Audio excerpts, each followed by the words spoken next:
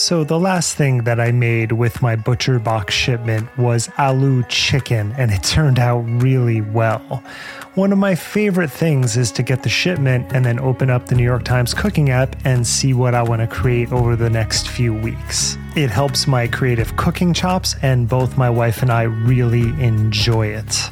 ButcherBox offers a variety of high-quality cuts at an amazing price, plus they have exclusive member deals, and they also have their own recipes, although I am preferential to the New York Times app, but that's just me. And you can sign up today at butcherbox.com/conspirituality and get their special deal.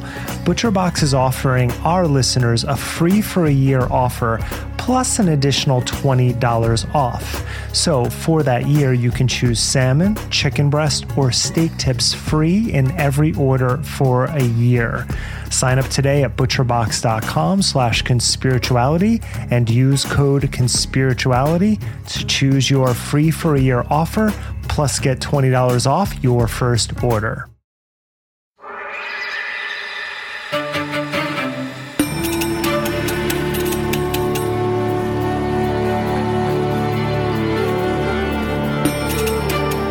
Hey everyone, welcome to Conspirituality. I'm Derek Barris. I'm Matthew Remski.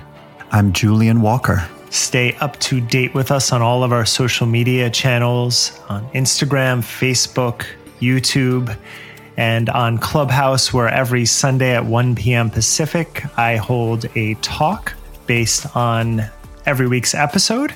So we'll see what we're going to talk about this week. And then finally on Patreon at patreon.com/conspirituality for as little as $5, you can help support us and get access to our Monday bonus episodes. Conspirituality 44, Netflix and Pill. It was inevitable.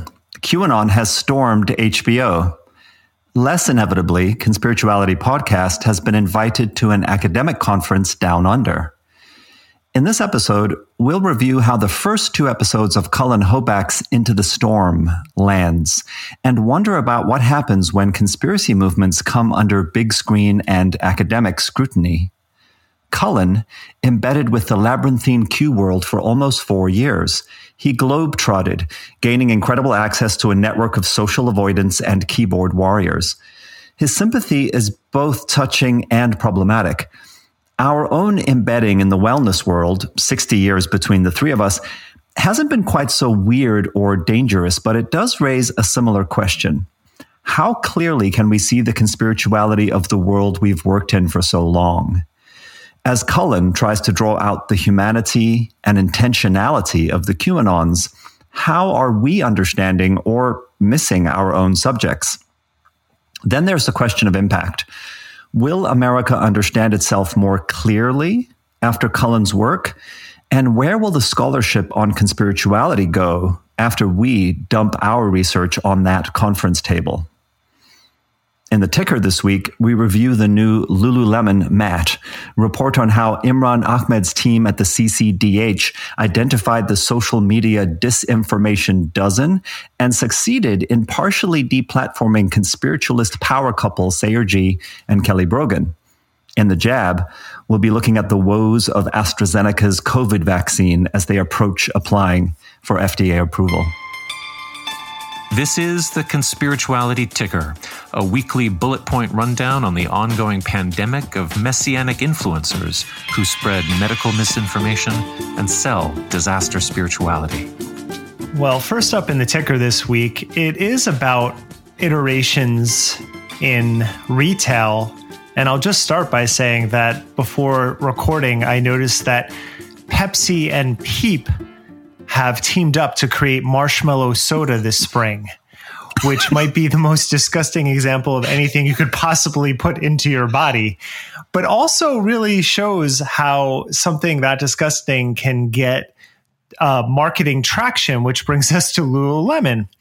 Now, we seem doomed to repeat this story ad infinitum, yet capitalism isn't as dynamic as we thought, Pepsi and Peeps aside.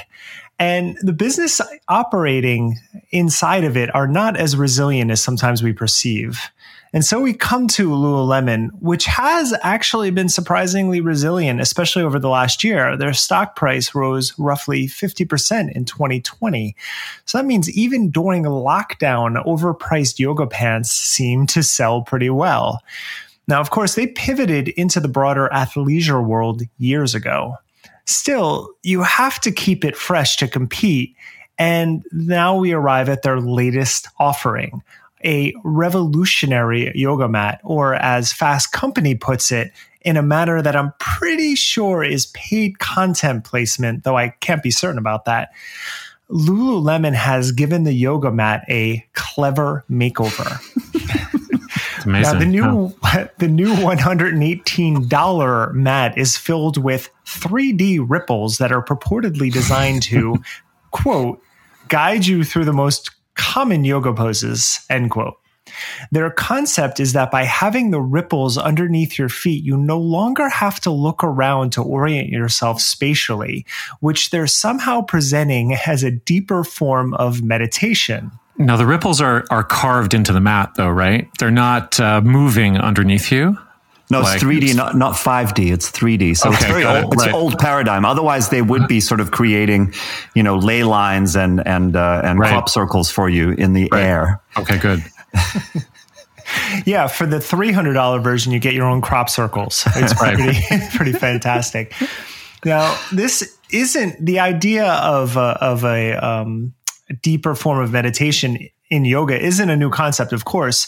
One marketed benefit of, say, Bikram and Ashtanga is that since you know the sequence in advance, you can meditate the entire time since there are no surprises.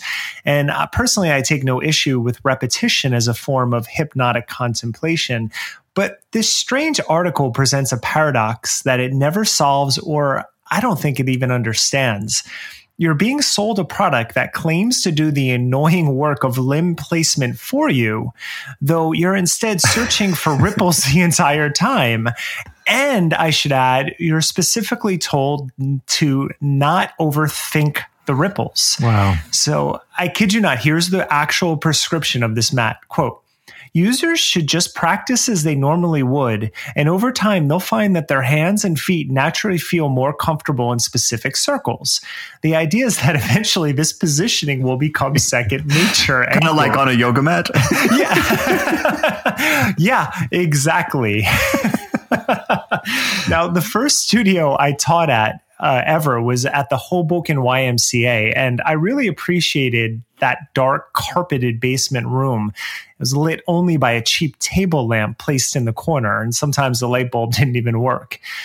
In my class, people wore sweatpants, t-shirts, whatever was comfortable. And while most yogis used mats, since it was carpeted, you didn't need to, and some didn't. Everyone knew everyone else. They focused during class and they communed before and after. And I'm not trying to romanticize the past, because I'm sure spaces like this still exist, which is just a simple room filled with yoga void of pretension and fashion. Yoga that's part of life, not a lifestyle. And it's not really marketable or scalable, and it's certainly not sexy, but it outlasts trends, and it doesn't worry about appeasing shareholders. And everything about this new mat is not that. And back in the aughts, I was a Lululemon ambassador for 2 stores in Manhattan. And I have to be honest, the staff was amazing.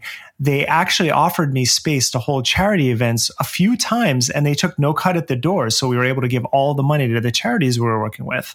So I understand that within the conglomerate, real people do incredible work. And I also take no issue with earning a living selling products that bring value to your life. But when the best you have is a yoga mat with ripples, it's really time to rethink your existence. Yeah, it's incredible. I'm glad that you brought up the Hoboken YMCA. I'm wondering, how did it smell in there that it was carpeted? It smelled like it didn't smell as bad as the Soho Bikram studio that I started my Bikram practice at. I'll say that, but they vacuumed it. But yeah, it was a YMCA.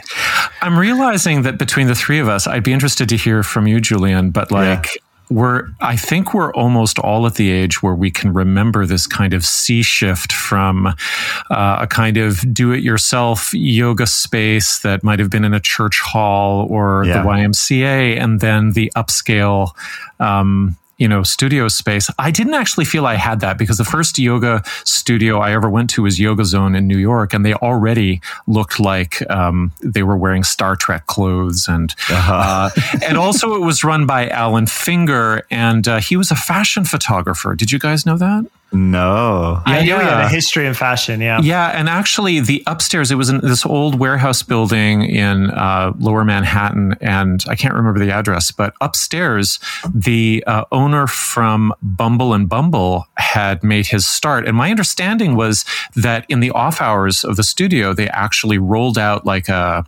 backdrop in the studio itself and did photo shoots in the yoga space. So there was this crossover between high fashion and like hair and, like athleisure and yoga. And that was part of my experience right from the beginning. You had a little bit of that with the inception of Jivamukti with Sharon and David coming from the punk world. It was a different aesthetic, but you still had a sort of crossover between disciplines that existed from the 80s. But from the West Coast, my first awareness of Jivamukti was of their advertising aesthetic. It was the wild child of yoga, right? It was definitely coming out of a different mindset. And even though it was punk rock, it was still like it had an aesthetic, right? Yeah. Yes. Even if that aesthetic was like gold spray paint on plywood so that, Sharon could be on a throne or something, or a dais. Alan Finger is South African, yeah? He is, right. Yeah, and he claims some South African lineage too. I think his father taught him yoga, but his father learned yoga from some Indian master who happened to be in Johannesburg. I don't know. Yeah, and he strikes me as kind of the Paul Ferber of Yoga Works, right? He's really like the guy behind the people who you think actually started it. Right.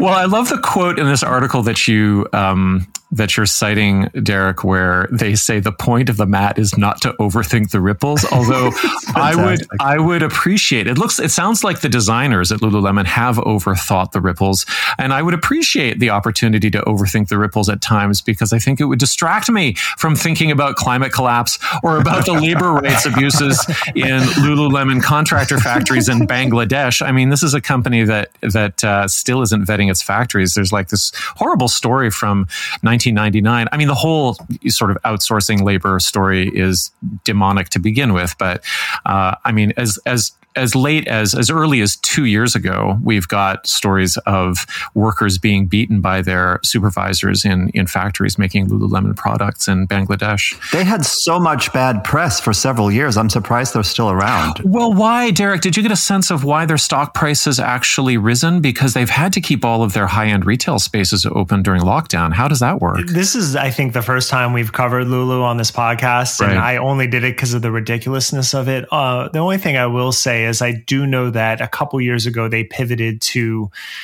try to expand outside of yoga into athleisure. Yeah, and that could be part of the reason, but the resiliency and the increase, I really don't have an answer for that. I mean, they came out with clothes with like functional cashmere or something like that, whatever it was called. Next up on the ticker, did you say Dirty Dozen? The Center for Countering Digital Hate just published a snappy report titled The Disinformation Dozen. Now, the report analyzes a sample of 812,000 anti-vax posts on Facebook and Twitter between February 1st and March 16th of this year. And it shows that 65% of that content originates from just 12 accounts. That's amazing. Can we just pause there? 12 accounts. 65%. 812,000 posts in 6 weeks from 12 accounts. Crazy. Joseph Mercola tops the list with RFK Jr. in second place. Our familiar trio of Sayer G, Kelly Brogan, and Christiane Northrup rate in positions 8, 9, and 10, respectively. The organization, headed up by Imran Ahmed, who listeners may remember from Derek's interview for episode 10, is calling on social media platforms to do better. The report said that 9 of the disinformation dozen are still active on Facebook, Instagram, and Twitter, while only 3 have been removed from just one platform each. As of Monday, though, a tweet from the CCDH celebrated that Sayer-Ji's GreenMed info has been removed from both Twitter and Instagram, but his 500,000-strong page on Facebook is still standing. The report cites data from previous research showing that platforms fail to act on 95% of COVID and vaccine misinformation reported to them, and that the Instagram algorithm still actively recommends similar misinformation to users. 59.2 million people follow anti-vaccine accounts across the platforms, and just 20 of those accounts make up 2/3 of that number. On Facebook alone, 73% of 689,000 anti-vaccine posts originated from the Disinformation Dozen. Now, the study goes on to point out that Facebook fails to address the sources of anti-vaccine content. And I think this is the really big takeaway here, that they've tracked it down to it's not just the people spreading it, this is where it comes from. And the Facebook algorithms struggle to correctly identify the content. Before providing what are really good and actually quite funny and engaging profiles of the prominent offenders, the report makes the following recommendations. They say, deplatform the Disinformation Dozen, deplatform key anti-vax organizations, establish a clear threshold for enforcement action, display corrective posts to users exposed to misinformation, add warning screens when users click links to misinformation sites, institute an accountability API, and ban the private and secret anti-vax Facebook groups. I really do recommend people go check out this report. It's very savvy and very engaging, and there'll be a link in the show notes. And just on cue, I received a newsletter from GreenMed Info addressed to my pseudonym for which I applied for it. So I'm registered under Andy. Dear Andy, this is from Sayer-Ji, and the subject line actually is, they're attacking me. Who will be next? First they came for Sayer. Yes, and I did nothing. And then they came for Kelly. Anyway, I'm reaching out to you personally because I'm undergoing a very personal kind of attack right now that may also affect you in the future, and which I need your help with. And they've found their own kind of propagandists to publish blog posts on how Imran Ahmed is actually running what they're now calling the commission. Wait, what do they call it here? Something about digital hypocrisy or something like that. They're calling hate extremists. Yeah, they're extremists. Right. So they're calling Ahmed they're saying that he's running a digital hate group because they've targeted these people and unfairly called Sayer and his colleagues anti-vaxxers because, of course, they're just asking questions. Nothing is as it appears. Right. Just sourcing through the site after you shared that newsletter, I can't believe this needs to be repeated. But if you're going to relate anyone today to the Stasi and you're going to put up pictures of Goebbels, losing my inability to talk to Goebbels. Thank you. If you're gonna use that as an example of how you're being targeted, you've not only lost the argument, you just really have a poor understanding of history and the people who are actually affected by movements such as that. And given all of the gravity of the problems we're actually facing in the world today, to feel like if your skin is so thin that every little bit of criticism you end up doing like 10,000 word responses that just make shit up, you're in a poor spot at that point. I think it's also really notable that Sayer is saying that Imran Ahmed's work is defamatory. And he's not asking, however, as he asks for money, a one-time donation so we can continue to serve you with information that will educate and empower you, as one of his bullet points suggests. He's not asking for money for like a legal challenge or to launch a cease and desist or for any kind of legal work.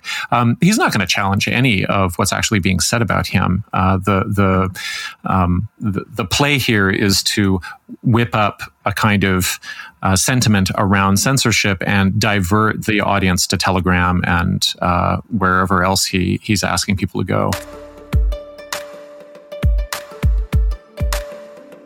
So I'd like to cover a fantastic article that appeared in First Draft News. It's called Disinformation Goes to Hollywood, 4 Lessons from Journalism. And I think this will flow into the review that we're going to do of Colin Hoback's work on the HBO QAnon special. The piece is written by Whitney Phillips and Claire Wardle. And a couple of quotes off the top. Journalists covering falsehoods, conspiracy theories, and white supremacy face enormous challenges. The most immediate and vexing is that reporting on these problems can inadvertently spread false information to entirely new audiences. They can normalize dangerous messages and incentivize future harms. As Melanie C. Green, a social psychologist at the University of Buffalo, has shown, the process of transportation is central to narrative persuasion. I love this new language, at least new language for me, narrative persuasion and transport. The more transported someone is by a story, the more likely they are to be persuaded by its messages. Showrunners and writers are quite literally in the business of maximizing narrative transportation. When they are considering stories that feature falsehoods, extremism, and identity-based violence, they must therefore proceed with extreme caution. So they lay out 4 lessons, which I can, really affirm from my own work in cult investigative journalism. The first one is that the most obvious place to point the camera often narrows the story. So what they're asking, journalists and documentarians to really think about is if you zero in on the hotspot of narrative, you're probably going to exclude context. You're probably going to bypass structural causes for what's unfolding in the story, and you might also fall prey to something that I tend to call bad appleism, which is this notion that if the bad actor that is the focus of the sort of documentary prosecution is removed, that somehow things will be rectified. Number 2 is that the more nuance you bring to white supremacist characters, the more risks there are.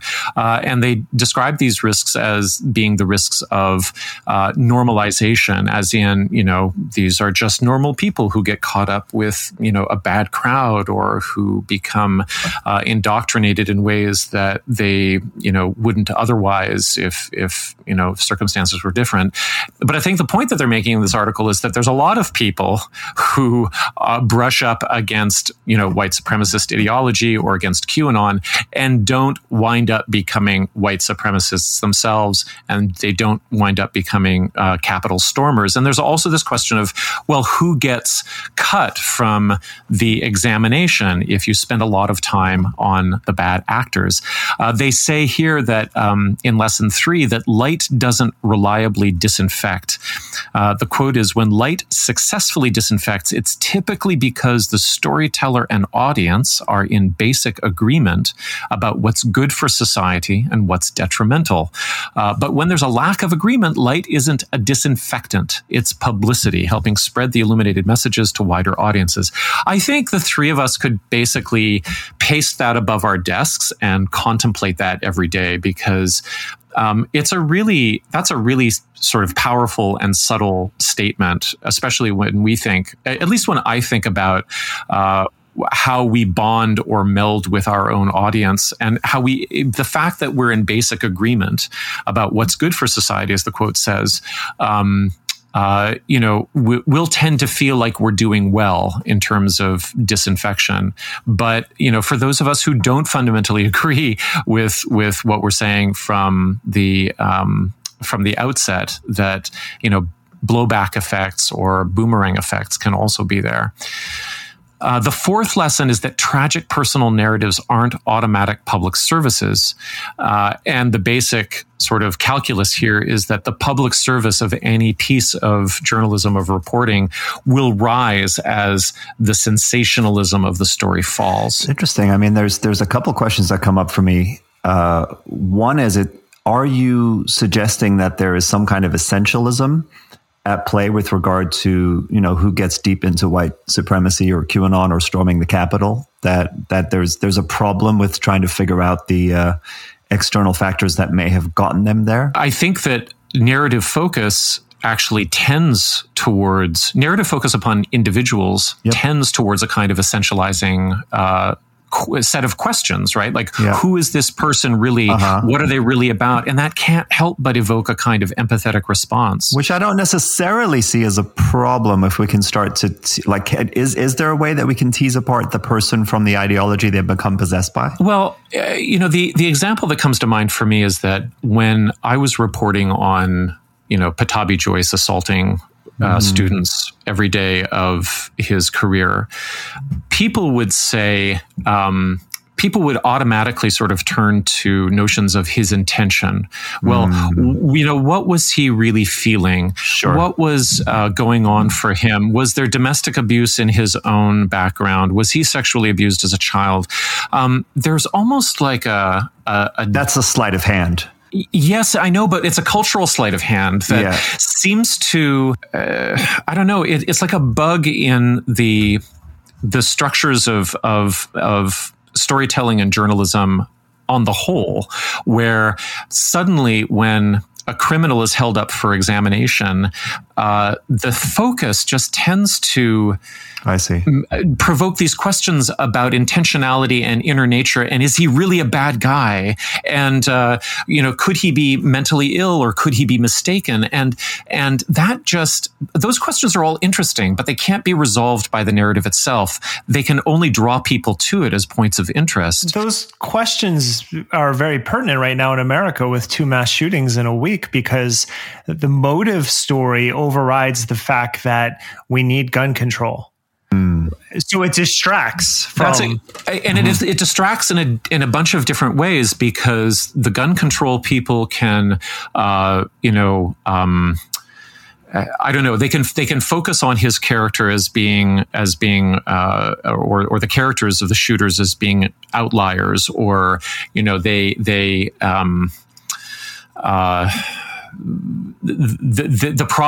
problem was inherent to them rather than to the structure of gun availability.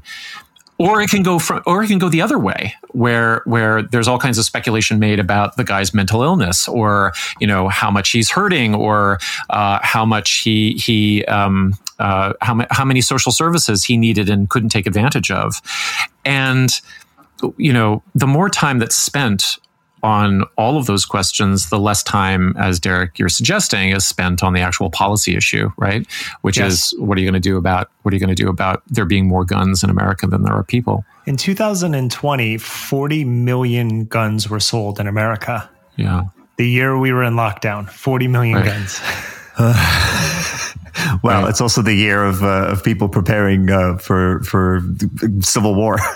For fuck's sake. And this question around, just one more thing about Pattabhi Jois, this question around his intentionality even got down to the point where people would talk about how, he couldn't be sexually assaulting people because nobody actually saw him have an erection, for example. So, that's a total misunderstanding of what sexual assault would be anyway, to begin with.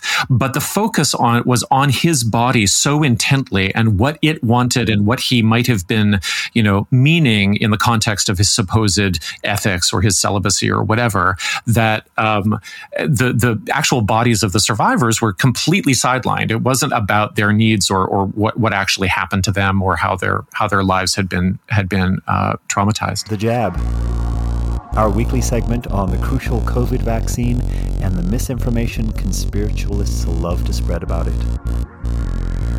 AstraZeneca's woes continued this week, with reports that the Independent Data Monitoring Committee flagged their recent widely reported statistics from American Phase 3 trials. Now, only this committee, which is overseeing all American vaccine trials, can see behind the double-blind controls in place for these studies while they're being conducted. And they then share this data with the companies after the trials have concluded. So in this case, AstraZeneca failed to include that updated information in their press release, instead choosing data that showed a higher efficacy percentage, wouldn't you know it? Calling this an unforced error, Tony Fauci, who was CC'd on the scolding email to AstraZeneca, said the outdated data was just a little better, and that the more recent data wasn't bad, but it didn't make them look quite as good. Now, this comes, unfortunately for them, after several European countries halted distribution of AstraZeneca over concerns about blood clots. Those turned out to be occurring at no higher than the population's background rate. AstraZeneca immediately issued a public statement saying they would cooperate fully with the Data Monitoring Committee to correct the error, but this is really an example of how mistrust of medical science, especially vaccines, gets perpetuated. And this is just so tone deaf by the company. And it's one of the things that makes me really understand why people are skeptical of pharmaceutical companies and the medical industry in general. But especially right now, given the climate that we're in and knowing the growing fervor of anti-vax devotees, to do this is really irresponsible. And it just this one gets me because just be honest with the data, and you're going to have more people have some faith in your institutions. I want to get a better picture though of what it actually looked like. So you're saying, Julian, that AstraZeneca failed to include the updated information in their press release. Are we talking about like a one-page presser? Yeah, it's basically just listing like, here are the results. We had this much % efficacy, this many side effects, etc. So is it possible that it's like a communications error? I mean, they do default to outdated data, which happens to make them look better. Yeah. But if they had the press release prepared with the prior data and simply didn't update it, is it possible that this is actually an honest mistake and somebody's gotten fired in a real hurry? I think that's definitely possible. Right. Or there's so many layers of copy editing and controls over communications that couldn't possibly happen. Do you have any sense about that, Derek? No, I'll just say that if that were the case, I mean, that's a potential argument, but it's still, in my eyes, not an excuse. Oh no, I'm not saying it's an excuse. I'm just wondering, like, what does it actually look like? You're wondering about their intentionality. I'm wondering about, well, because everybody else is wondering about their intentionality, right? Yeah. So interesting. It's a colossal fuck up, and it's something it's like the one thing as a vaccine company right now you should never do is make a mistake like this that makes it look like you're trying to hide something about the vaccine.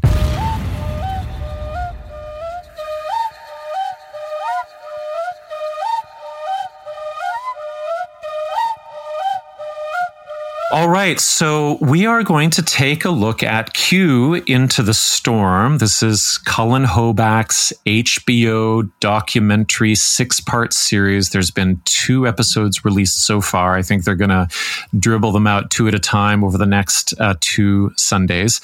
This guy was embedded for 3 or 4 years with some of the main players at the center of the QAnon movement. And the process of embedding and what it actually means and how that timeline plays out is really, really important for what we actually get and what we see in these opening episodes. One of the things that I'll say probably when we get to it is that, we should really know what it means to follow QAnon in 2017 or 2018 and start compiling footage and not really know what's happening, but know that it's really, really weird and interesting. But before we get there, what did you guys think? Like, what were your general impressions? Well, my top line impression is that the documentary has really humanized the characters. In what kept coming up for me is Nomadland, which is up for Best Picture this year, which is kind of a heartwarming tale of migrant workers, meaning Americans who have to travel around the country to find jobs, and they live in their RVs. Right. And the film is a very look at how these people bond. The book, though, goes hardcore into Amazon's terrible labor practices and how they've created the gig economy.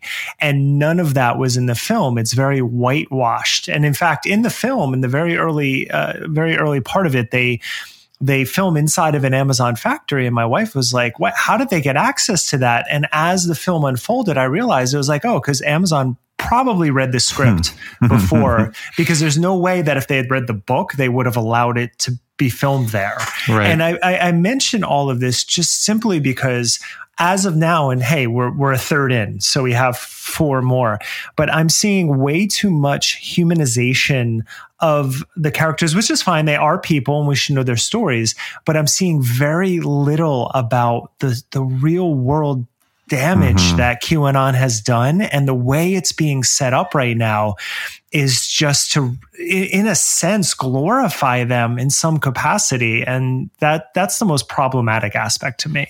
There are some lines that I think they're trying to straddle in terms of how they've chosen to make this. And so there's one stream that's going on, which is this very, very much like wanting to give you an immersive experience of online culture. The whole, and I know you're going to talk about the opening credits, Matthew, the whole way that they've done that artwork, the way that they show you the difference between 4chan and 8chan, and the way the quick cuts, the whole production and editing style, I think really sucks you into this world where, to go along with what Derek was saying, there is a kind of heady, exciting sense of these underdogs participating in something that becomes very exciting and important seeming.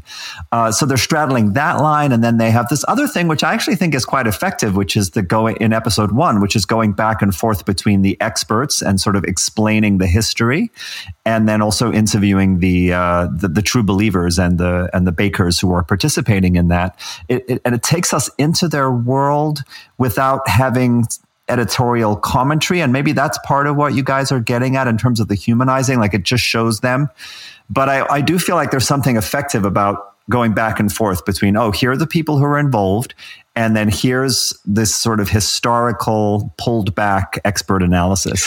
Well, we do have, Derek, not an extensive, but I think a very impactful opening montage of Capitol storming, probably using footage that Cullen is taking himself, because it is, I haven't seen it. I mean, there's so much footage that I haven't seen, but it feels kind of like Saving Private Ryan, the opening of that. It's very so disjointed. Brief, though. Right. It's very brief, but we get this sort of explosive indication of where this is going. Yeah. And but the problem, I had a real problem with that. I'm sorry. I wanted to mention this because he says the storming of the Capitol, and then he says the storm, and he makes it seem the storm that Q had prophesied. I think he says it makes it seem as if what happens at the Capitol was the coming true, even though yes, it's the culmination of that part of the story. That didn't sit well with me, and then the fact that it was just briefly mentioned, and then we're off into all this other stuff for the next 2 hours. Do you mean that because the Capitol storming is kind of like a spectacular event in the timeline, but really the full cultural effect is really shouldn't be reduced to that? Yeah, I mean that, but I also mean that all of Q's prophecies absolutely failed. Right. The fact that people who were captivated by QAnon were involved in storming the Capitol didn't mean that any aspect of Q's prophecy came true. It failed. Right. But glorification, Derek, didn't you get this overwhelming feeling of nausea from all of the principal characters? I mean, I don't know anybody who would be attracted or we're not. I don't feel like we're being shown a club that anybody wants to belong to. It really dives into them personally, and maybe there is some way of that's going to transform into understanding the conditions that led to the creation of this. I mean, you do see that in parts, especially when you look at the origins of I forget what the name of it, the comedy platform that led to 2chan, that led to Anonymous, that right. they lay out a very clear timeline. But what I'm missing is any sense of the social conditions, the racism and xenophobia in America that underlie, you see the people who've been indoctrinated into QAnon, and then you see this sort of Orientalism of the people who are in the Philippines and Japan, and they're the ones behind it, and they're expats that have moved there, but you're not really seeing any of the social conditions come out, and that's really troublesome. Yeah, I mean, one of the things in that montage history of, something awful leads to 4chan leads and so on and so forth.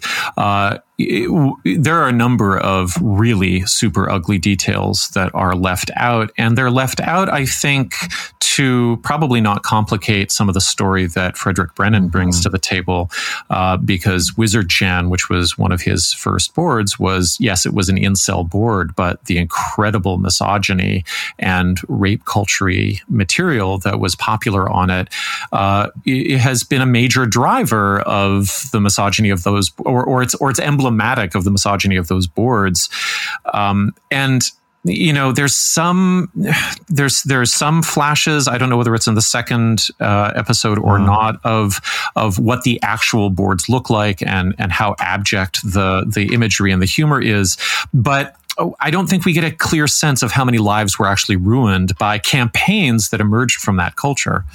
Including Gamergate, right? Yeah. That aspect of it almost seems like it substitutes for what Derek's talking about. So that instead of the social conditions and trends and racism and things like that, you have just these moments of really shocking imagery of the kind of stuff that was posted on the boards. That's more kind of lurid than any kind of social political analysis. Right. I mean, one of the things that really struck me, I don't know how this landed for you guys, was he opened with a sort of text slide, a typing text slide. I don't even know how it's in that sort of green screen programming coder matrix aesthetic, right? Where he prints drop 885 on the screen, and this comes from March of 2018, and it was everything has meaning. This is not a game. Learn to play the game. And he left it up there for a long enough beat that I had this sense of like, oh wow, all of these people who grew up, on the Chans and, NASCAR and football and whatever they were doing in their Rust Belt towns were suddenly exposed to a kind of Zen poetry for the first time. I had seen that in the Q drops before, but it hadn't really struck me the same way in the gut that, oh, there was something mystical about the diction here that I think made some of these people feel like they were gaining access not just to the mysteries of the deep state, but the mysteries of their own deep psychology. And I'd never really sort of and maybe seeing some of the actual influencers and bakers gave me that sense as well, that, oh, if I tried to get inside their bodies and think what would it feel like to be James Craig or Craig James and come across this thing and be filled with a kind of thrill or excitement about mysteries unfolding somewhere, and maybe that sensation just completely overrides the fact that, in the underwash of all of this stuff is violent anti-Semitism and everything else. Well, I'm going to talk about this in the transition when we talk about academics, but specific to language, what you just referenced is that maybe for the first time, these people also felt that they suddenly had a semantics that was specific to them, and they understood a secret language. I mean, the whole section, one of the most revealing sections, two actually revealing sections. One was the low-tech message boards, which you mentioned, and the fact that how many boomers they appeal to, whether you were talking about the actual Chans or the aggregators. But it kind of harkened to when the internet started in the 90s. It's more of an internet that you can understand. It doesn't have all this flashy technology. So if you're of an older generation, it kind of speaks to that nostalgia. And besides that, though, one thing we cover with all of the cults and conspiritualists we talk about is there's an insider language, and everything about this. The other revealing part is when the moment a Q drop happens, how those Q-tubers immediately get online to try to translate it, and how they go back and forth about that. And the excitement of the translation seems to be a driving factor here. Totally. I mean, there's a really interesting back and forth here that I'm thinking about, that, and I've brought up this concept before. I feel like the Q drops are a kind of slow form of digital cold reading, right? Where the Barnum statements are put out there, and then they get interpreted, and then they get matched with current events that they happen to fit with. And just like with psychics and astrologers, most of it actually misses the mark, but this seems to be this sense of escalating sense of uncanny accuracy for the ones that hit. And that then in turn feeds back and informs what the next drops are going to be about, just as you would with cold reading. In this case, it's the dark underbelly that predates today's social media and seemed to always almost kind of self-select for the antisocial, disenchanted, angry, lonely, perhaps perverse, not particularly smart, I hate to say it, or interesting people who found a sense of belonging via the skill set of trolling and ugly inside jokes. And I just find this really interesting in terms of how it then overlaps with more contemporary social media and all of the stuff we cover, where there's the same sort of thing of putting out, channeled readings or predictions about what's going on in the world, or a kind of Zen poetry, right? And then responding to how your audience feeds into that, and all these influencers who gained enormous followings as a result of getting red pilled. I mean, and it feels too like Derek was just saying, they found a secret language. And Matthew, you were saying that for the first time, this demographic suddenly had those neural circuits activated that went, oh, there's hidden layers of deep meaning that are exciting somehow, right? And they are cognitively scrambling in ways that the literature, even the most psychedelic literature that they might have been exposed to, if they were Christian, for example, would not have ignited. Yes. Like what's the sort of the most extreme literature that you can get into as an evangelical is Revelation. And what is Revelation but a series of dreams that St. John has that are going to predict the future. But you know what they don't do? You know what Revelation doesn't have? It doesn't have this kind of meta-analysis of who the reader is, or Revelation does not use the second person address. Suddenly, like all of these guys are being introduced to the voice of Alan Watts or something like that. Yes. And so they have to feel, I think, that they're getting something sage-like out of this process. And there's even this moment where Craig James is talking to his wife about how these guys never go on the Chan boards, actually, or most of them don't. And he says to her, or Colin asks him, how do you feel about going on these boards that are filled with child pornography and all of this? As a Christian, right? And he turns to his wife. And he says, well, I just, I'm very grateful that I have the support of my partner who understands that I'm doing something, that has to be done. And she kind of nods very demurely and obediently, and assents to not only the fact that, well, he has the nobility to be able to go into these dark places, but also the payoff is that he's becoming kind of a sage. Yes. He's becoming kind of a priest or something like that. This is the other thing I wanted to say about that.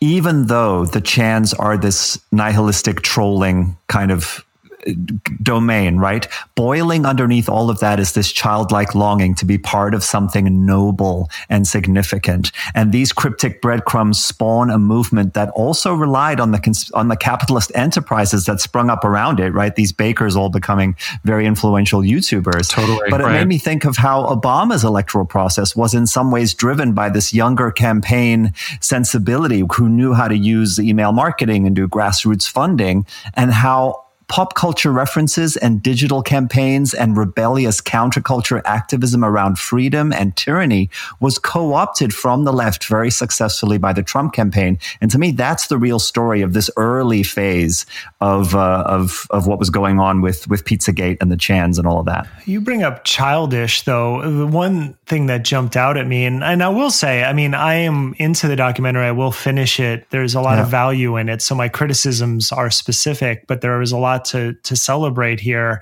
And the one editing thing is just showing that if it does turn out that they're making the case that Jim Watkins is Q, which it seems that they're building toward, how just incredibly immature this man is. I mean, he draws a penis tattoo on somebody's arm when he first meets them in order for him to work with him at one point.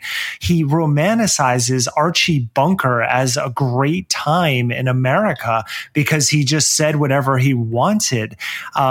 He also he doesn't realize that Archie Bunker was the fool of that show. Archie Bunker was he's the hero. He's the hero. And also just the fact that he's setting it up very well to show just how he lies, because Watkins says that he hasn't paid attention to politics in months, but he's wearing a MAGA hat, as is his son. They show it off, and just talk about peak conspirituality.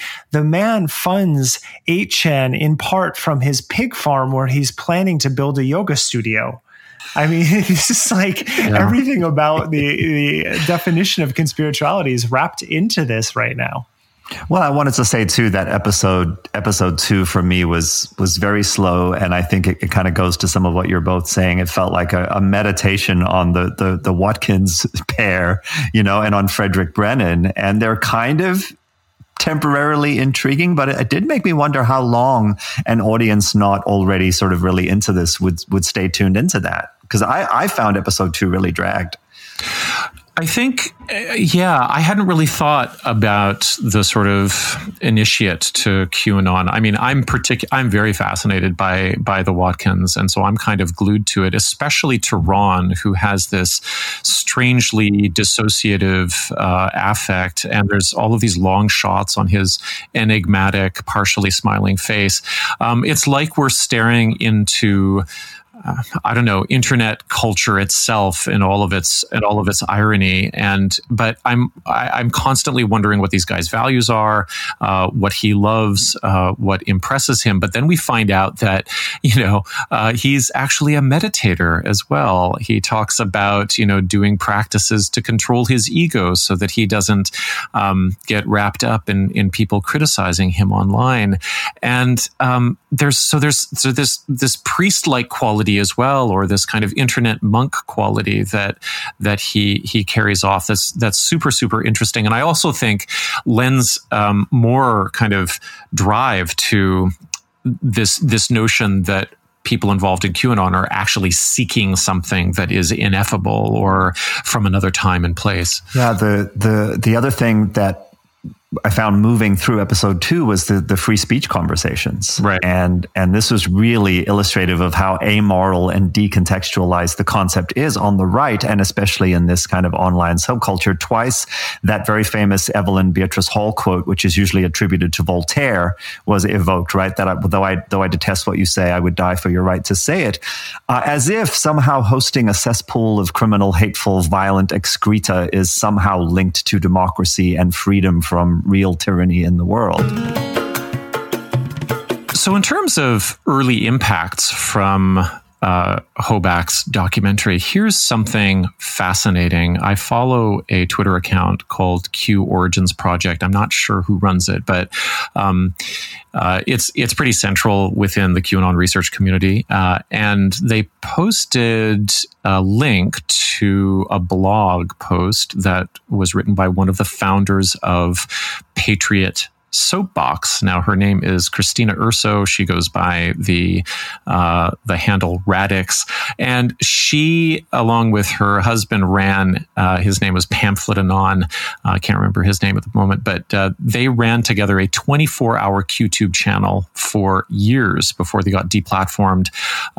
And here's what their blog post suggests is that they've actually now gone full Blue Anon. And what I mean by that is that they have started to endorse the series of explanations put forward by people like Dave Troy and Jim Stewartson and Steve Hassan, who's been a guest on our show, but also Daniel Morrison, who have these emerging theories theories that Q is a psyop, an organized political psyop involving Russians and augmented reality game enthusiasts, and that the whole thing concretely tracks back to the Cold War. And the comment, I think, from Q Origins Project is really salient here. They say, if your way of thinking about QAnon is close enough to the conspiracy theorists' worldview that they can go, yeah, let's repurpose that, it's because you are selling a conspiracy theory. The emphasis is still on shadowy actors manipulating us from afar. And they point out that Radix actually quotes something like 15 paragraphs of Daniel Morrison's Medium story. I think the title was QAnon is a psyop, and we know who's behind it. And we know who's behind it. And I remember reading that and having it sent to me and being tagged in it over and over and over again. And I could never make head nor tail of that article. It seemed, and then there was a follow-up article that said resources, and it was supposed to be the footnotes for the article, and basically it was just this sort of wall of disconnected screenshots that basically looked like the Q map, but made by a Bernie Sanders person or something like that. So to me, like, it brings up this problem of mimesis, right? Because when you look at the Blue Anon stuff, when you look at the meticulous and very impressive work that, people like Dave Troy have put together, it feels like there's the same urgency at uncovering a very specific nefarious plot that QAnon itself embodies. And this makes sense because QAnon is destroying lives and provoking domestic terrorism. And so the response to it is going to have this drive to it. But what I notice is that these parallel or opposing research streams are both embedded in the online world. And so the research that, now these QAnon supporters are now quoting to sort of let themselves off the hook is like an endless tracking of links. There's lots of sharing around of URLs as if the heart of people's motivations and passions are like fully contained online. But that's not how Hoback works. That's not how this documentary came together. It's not how I work when I'm doing investigative work on conspiritualists or cult abusers.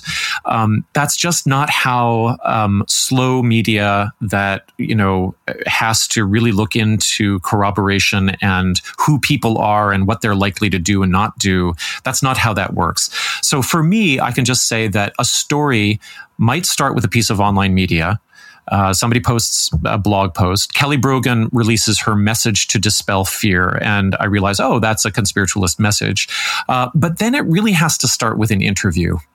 Like, you've got to find a person to talk to. You've got to talk to them in real time about the content. Who's associated with the content or making the content. You have to feel out who they are, what they're about. You have to figure out what they're willing to attach their names to. But if you do just pure online research, people can be super split in terms of, their persona and what's really going on. Transparency is a big issue. So if I get a hit on a story that, looks like it's promising or looks like it's worth pursuing, I book the interview. And you can't talk to the person without some fundamental trust. But that's not required when you're viewing their online content. And I don't know about you guys, but when I'm just looking at people's online content, I have an inherently skeptical vibe around it, especially when so much online content is just like soul destroying. It's boring. There's so much of it. And so, there's just this big difference between embedding yourself, doing the interviews, and then kind of doing the internet searches that create a plausible picture, but don't really get to the depth of, who's most likely to be involved and who is really there when, and how can you actually corroborate it?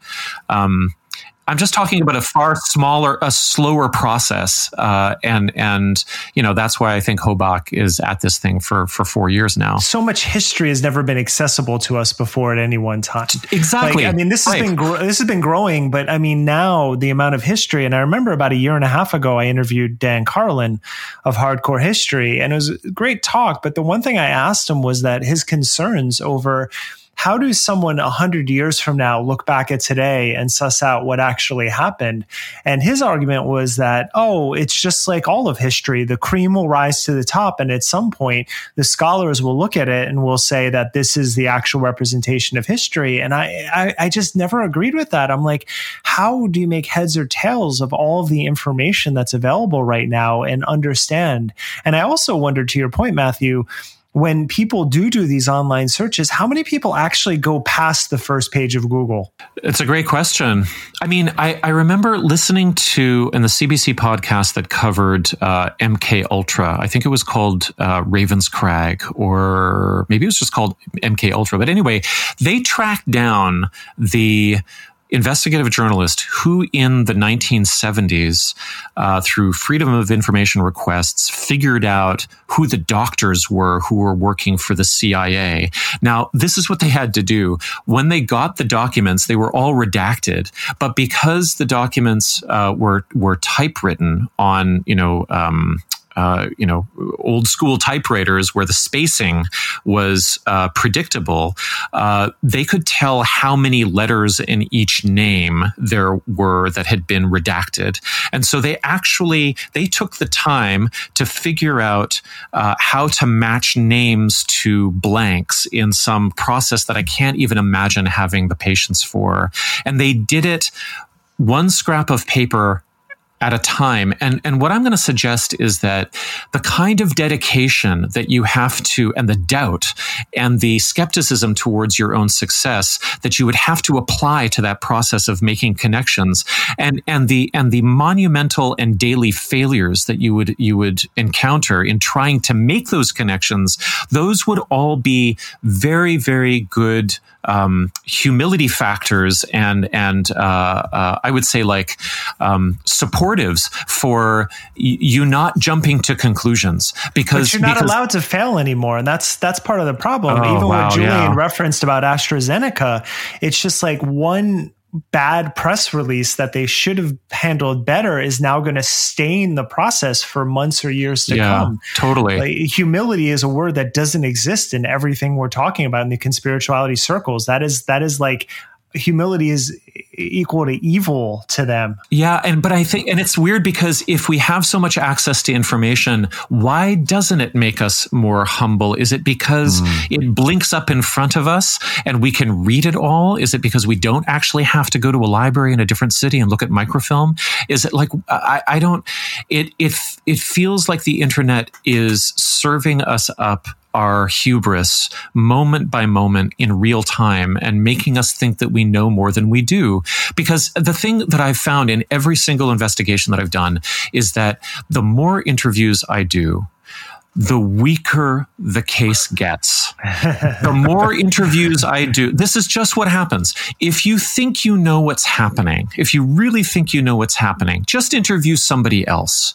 If you really think you've got a clear line on how to corroborate some facts, just do another interview. That's part of why we put timelines on things, right? Now, Matthew, does that trend kind of start to go the other way once you've gone through the belly of the beast enough? Yes, there is a turning point, but I would say that any good story is really ripe when you've had a sort of a valley of disillusionment and losing the path. I think the people who made the film Spotlight did a great job of that when they're talking about how hard it was for those journalists journalists in Boston to put together their case against the Catholic Church, how many roadblocks they came up against, how many interview subjects turned them down, how many conflicting stories they got. I'm just, what I would like to say to our listeners is the harder the journalist's job is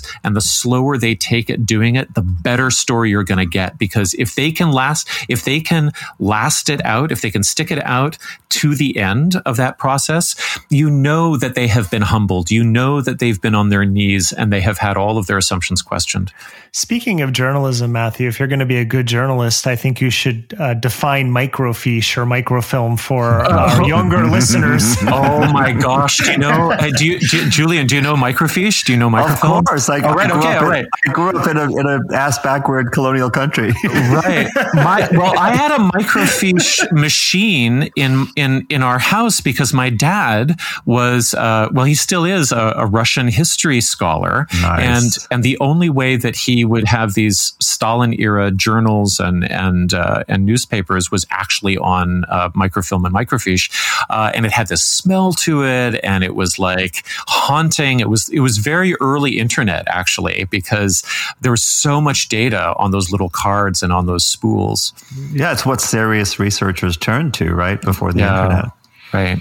Yeah, but I really appreciate what you're saying, Matthew, in terms of you're really drawing a very clear contrast between a kind of quick fix, self-satisfied confirmation bias style of making connections that actually has more in common with conspiracy theorizing as opposed to real investigative journalism. It does, because what it does is it wants to put together a series of puzzle pieces based upon themes, and human beings and their stories, they don't fucking fit together.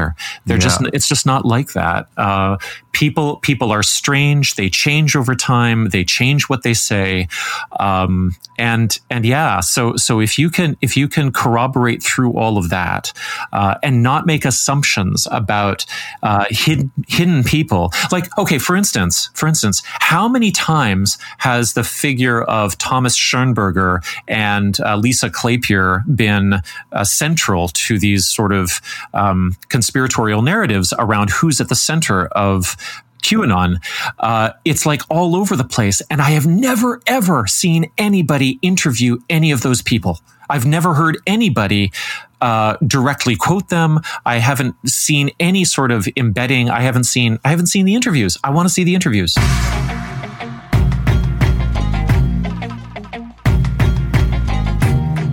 All right, Derek, Julian, in a few hours, we'll be giving our first academic panel at Deakin University in Australia. It is the Conspirituality in Australia project. Derek is going to be covering, you're going to be covering bad science in conspirituality. Julian, you're going to be looking at belief systems, and I'm going to be covering social dynamics. Is this your first academic conference? I spoke at Harvard for a conference on hip hop in Africa back in 2005. Nice. And I've spoke at the University of Arizona on global music around the same time. So I've done a few with music, and actually I'm going to talk a little, that's more my wheelhouse, but this will be my first on conspirituality. That's for sure. Yeah. And Julian? It's my first on both counts. Right. Yeah. I have, because of some yoga reporting that I've done one of these before, and it's it's an interesting environment, to transition from what we do here to, just the facts, ma'am. So yeah, I'm looking forward to it. But what do you think, what do you think will happen with the work that we do as it moves into scholarship? Like, what do you imagine or hope people, researchers who have lots of time and really good methodology will dig into? Well, I'm going to sort of mention a concern, and it's a valid one, and I think a lot of good will come out of it. But I really, when we were thinking about this week's episode, what really struck me was what happens when fringe cultures go to the mainstream, and then from the mainstream, they get picked up by academia. That's usually the process of what happens. And so, for example, I always think back to like early Nirvana, right? Where the original fans of Bleach were mad when Smells Like Teen Spirit came out, and then there's the posers and it kind of happened with QAnon, where when Pastel Q came out, the original Q people were like, who are these people? This isn't your conspiracy theory.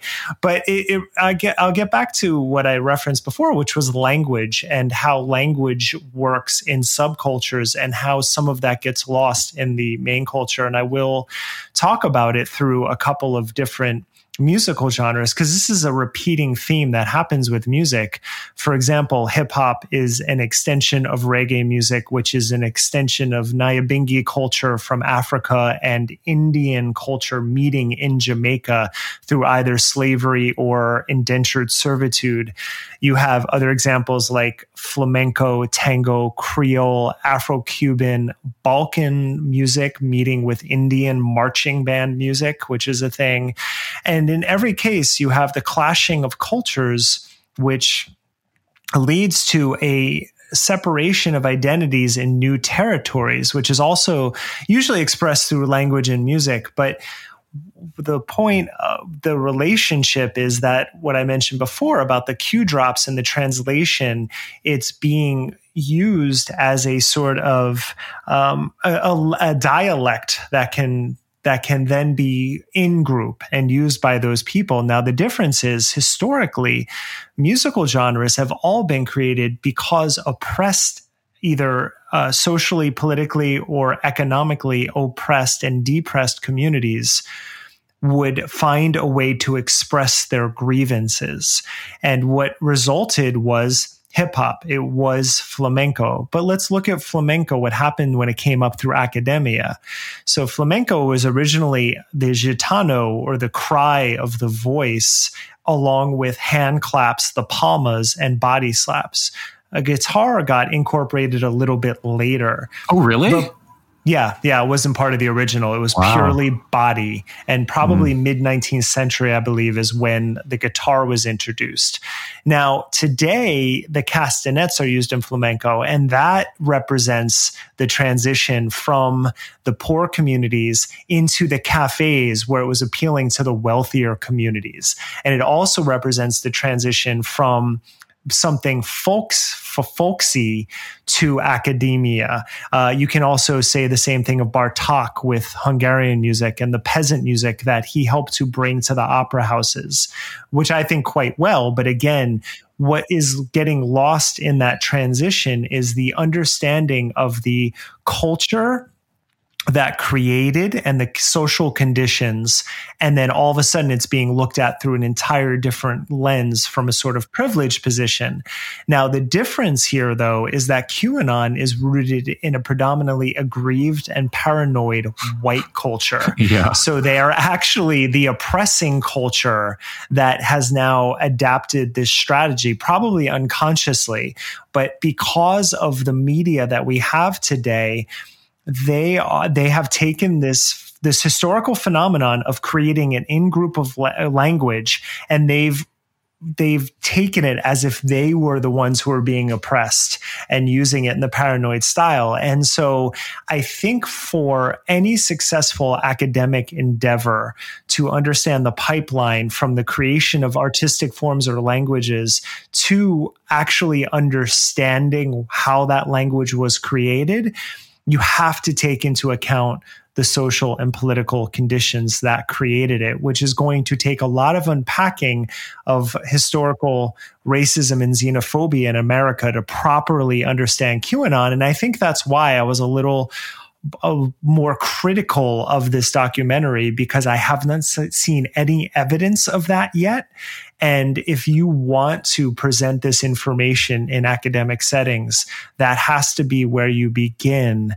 And that is my hope with conspirituality too, is I think you have to look at the for-profit healthcare system in America that led to so many of these wellness influencers who have created their own language around the immune system and terrain theory and all of these ideas you have to understand the capitalist structure that helped to inspire that, along with the sense of privilege that the cultures that help to create wellness culture, in order to actually understand the paranoid conspiracy theories that have emerged especially from this last year.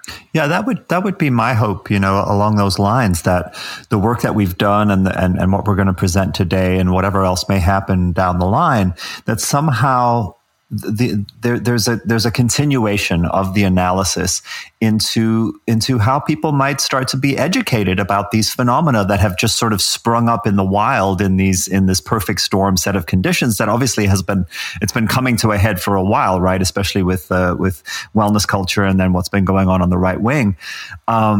Just the hope that there can grow to be a kind of field of study and a way that people are educated on this stuff. And I'm always idealistic about this. I don't know about you guys, but I have a sense that healthier forms of community and spirituality and ways of thinking about awareness practice become possible the more this sort of material that we've been looking into gets fleshed out. There's something about the psychology. There's something about probably the neuroscience. There's something about the social aspects of what it is to be human and what we find meaningful and what self-development might look like in terms of maybe, for example, including healthy skepticism in your notion of what it means to develop your mind, right? In ways that we've previously thought of as quote unquote spiritual.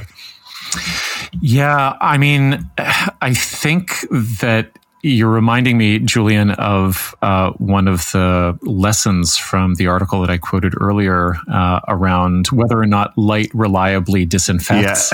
Yeah. and maybe that's where your optimism is. I have that too. Like I have this general sense that if you can articulate a problem really clearly, that somehow everybody will catch on and they'll say, wow, well, I should recognize these red flags flying in the spiritual organization that I'm starting to hook up with, and things will generally get better. But I also wonder, and this is a general question I have around academic, functionality really, is at a certain point, there's got to be policy implications that come from all of this intellectual labor. I mean, I think I've said over and over again from the beginning that if the U.S. had universal health care, I sincerely doubt that QAnon would have been as big of a phenomenon as it has been, because the actual medical distrust and the financial stress of the entire middle swath of the country would have been that much less. And sure enough, it is an American export. It's exploded like a virus from the heartland of America. It is active in other countries, but we've got to say that QAnon is America's own. And so like a central, I believe, my gut is, I don't have the data to prove it, but I would hope that the academics could come up with it, or at least ask the question, is that a combination of UBI and universal health care would probably decrease people's vulnerability to conspiracism on the whole. Do you have a sense that the other countries where it's taken hold have similar kinds of socioeconomic pressures around healthcare? Yeah. Oh, around healthcare. Around healthcare? No. But where has it taken hold with such strength? Australia, London, Canada. I mean, predominantly white cultures. I mean, that's one of the phenomenon that we've tracked. Right. But they also have socialized medicine in some of those places. Yes, but I mean, we aren't seeing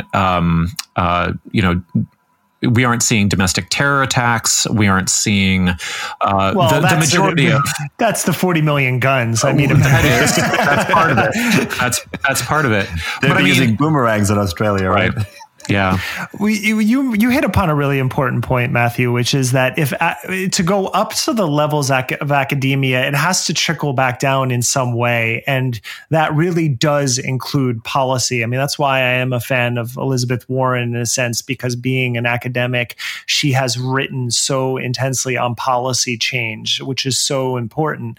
But it's also a conversation we've kind of had offline about the nature of even academic publishing.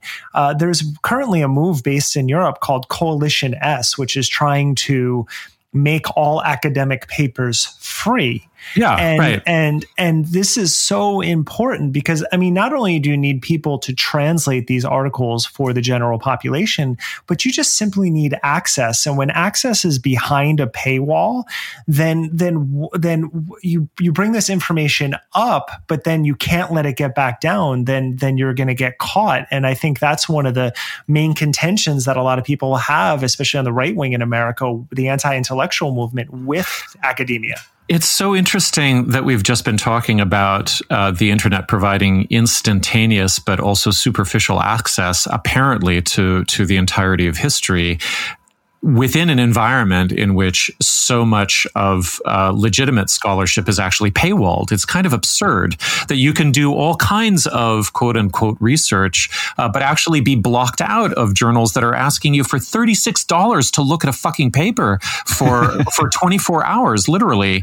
And to speak of that, actually, we were very kindly invited to work on our presentation notes that we're going to give today and turn them into a publishable paper for July. But the paper is going to be behind a paywall. And I mean, I guess we're going to have to tell people how to get it on Sci-Hub or something like that, because that doesn't make sense to me. So what does it mean for us to go from a podcasting platform to a conference, but then to have that data put behind a paywall, which is going to be reviewed by other people. Like, it's actually going to be verified. They're not going to publish something that they don't feel we've supported. So it's kind of like we have this opportunity to produce a piece of peer-reviewed research that comes out of the work that we've done over the past year, and our own listeners aren't going to have access to it. It's very weird.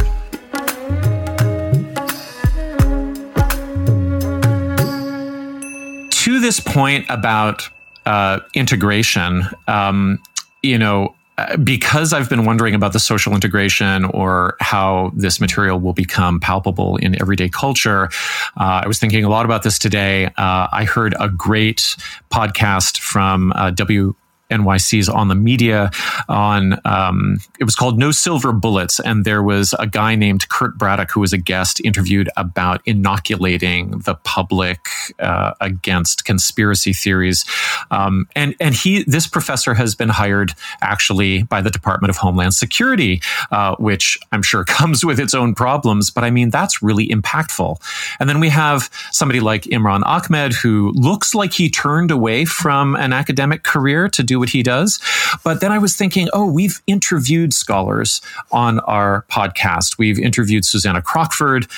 We've interviewed Theodora Wildcroft. I reached out to both of them and I asked, who should hire you for what in terms of public policy, and what should they pay you? And they sent me back these responses. So Wildcroft says, Theo says, public health bodies should hire me to help them implement research findings into actual pedagogy that will stick as part of a team of community health advisors drawn from marginalized populations. We can tell them why all the public health campaigns for behavior change fail, and they shouldn't pay me. They should fund me 1/10 of what they're already paying shiny consultants to fail to do the same thing. She says, it's the journey from research tells us people should eat 5 types of vegetables a day into shiny public health campaign that is totally tone deaf to food deserts, divergent bodies, and so on. So how you actually collaborate with communities to improve public health.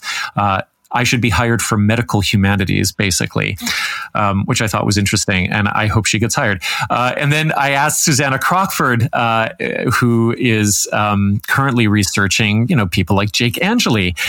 So she wrote back and she said, the field of new religious movement studies may seem fringe from a public policy perspective, but it has much to offer, especially in terms of education, religious freedom, and national security policy. Conspirituality currently presents a challenge to public health health and national security in countries around the world. For example, a thread of my current research addresses the Q shaman and his role in the Capitol siege. Public agencies concerned with these challenges should fund the work of individual researchers and research groups like Inform, which he works for, to help understand the growing threat to public health and democracy posed by conspirituality in contextualized, nuanced, rather than generalized and discriminatory ways. How much they should pay is really up to them, she says, but I personally believe no worker should earn significantly less than or more than $75,000 per year. So those are the answers from our scholars. And I say hire them both, hire them all.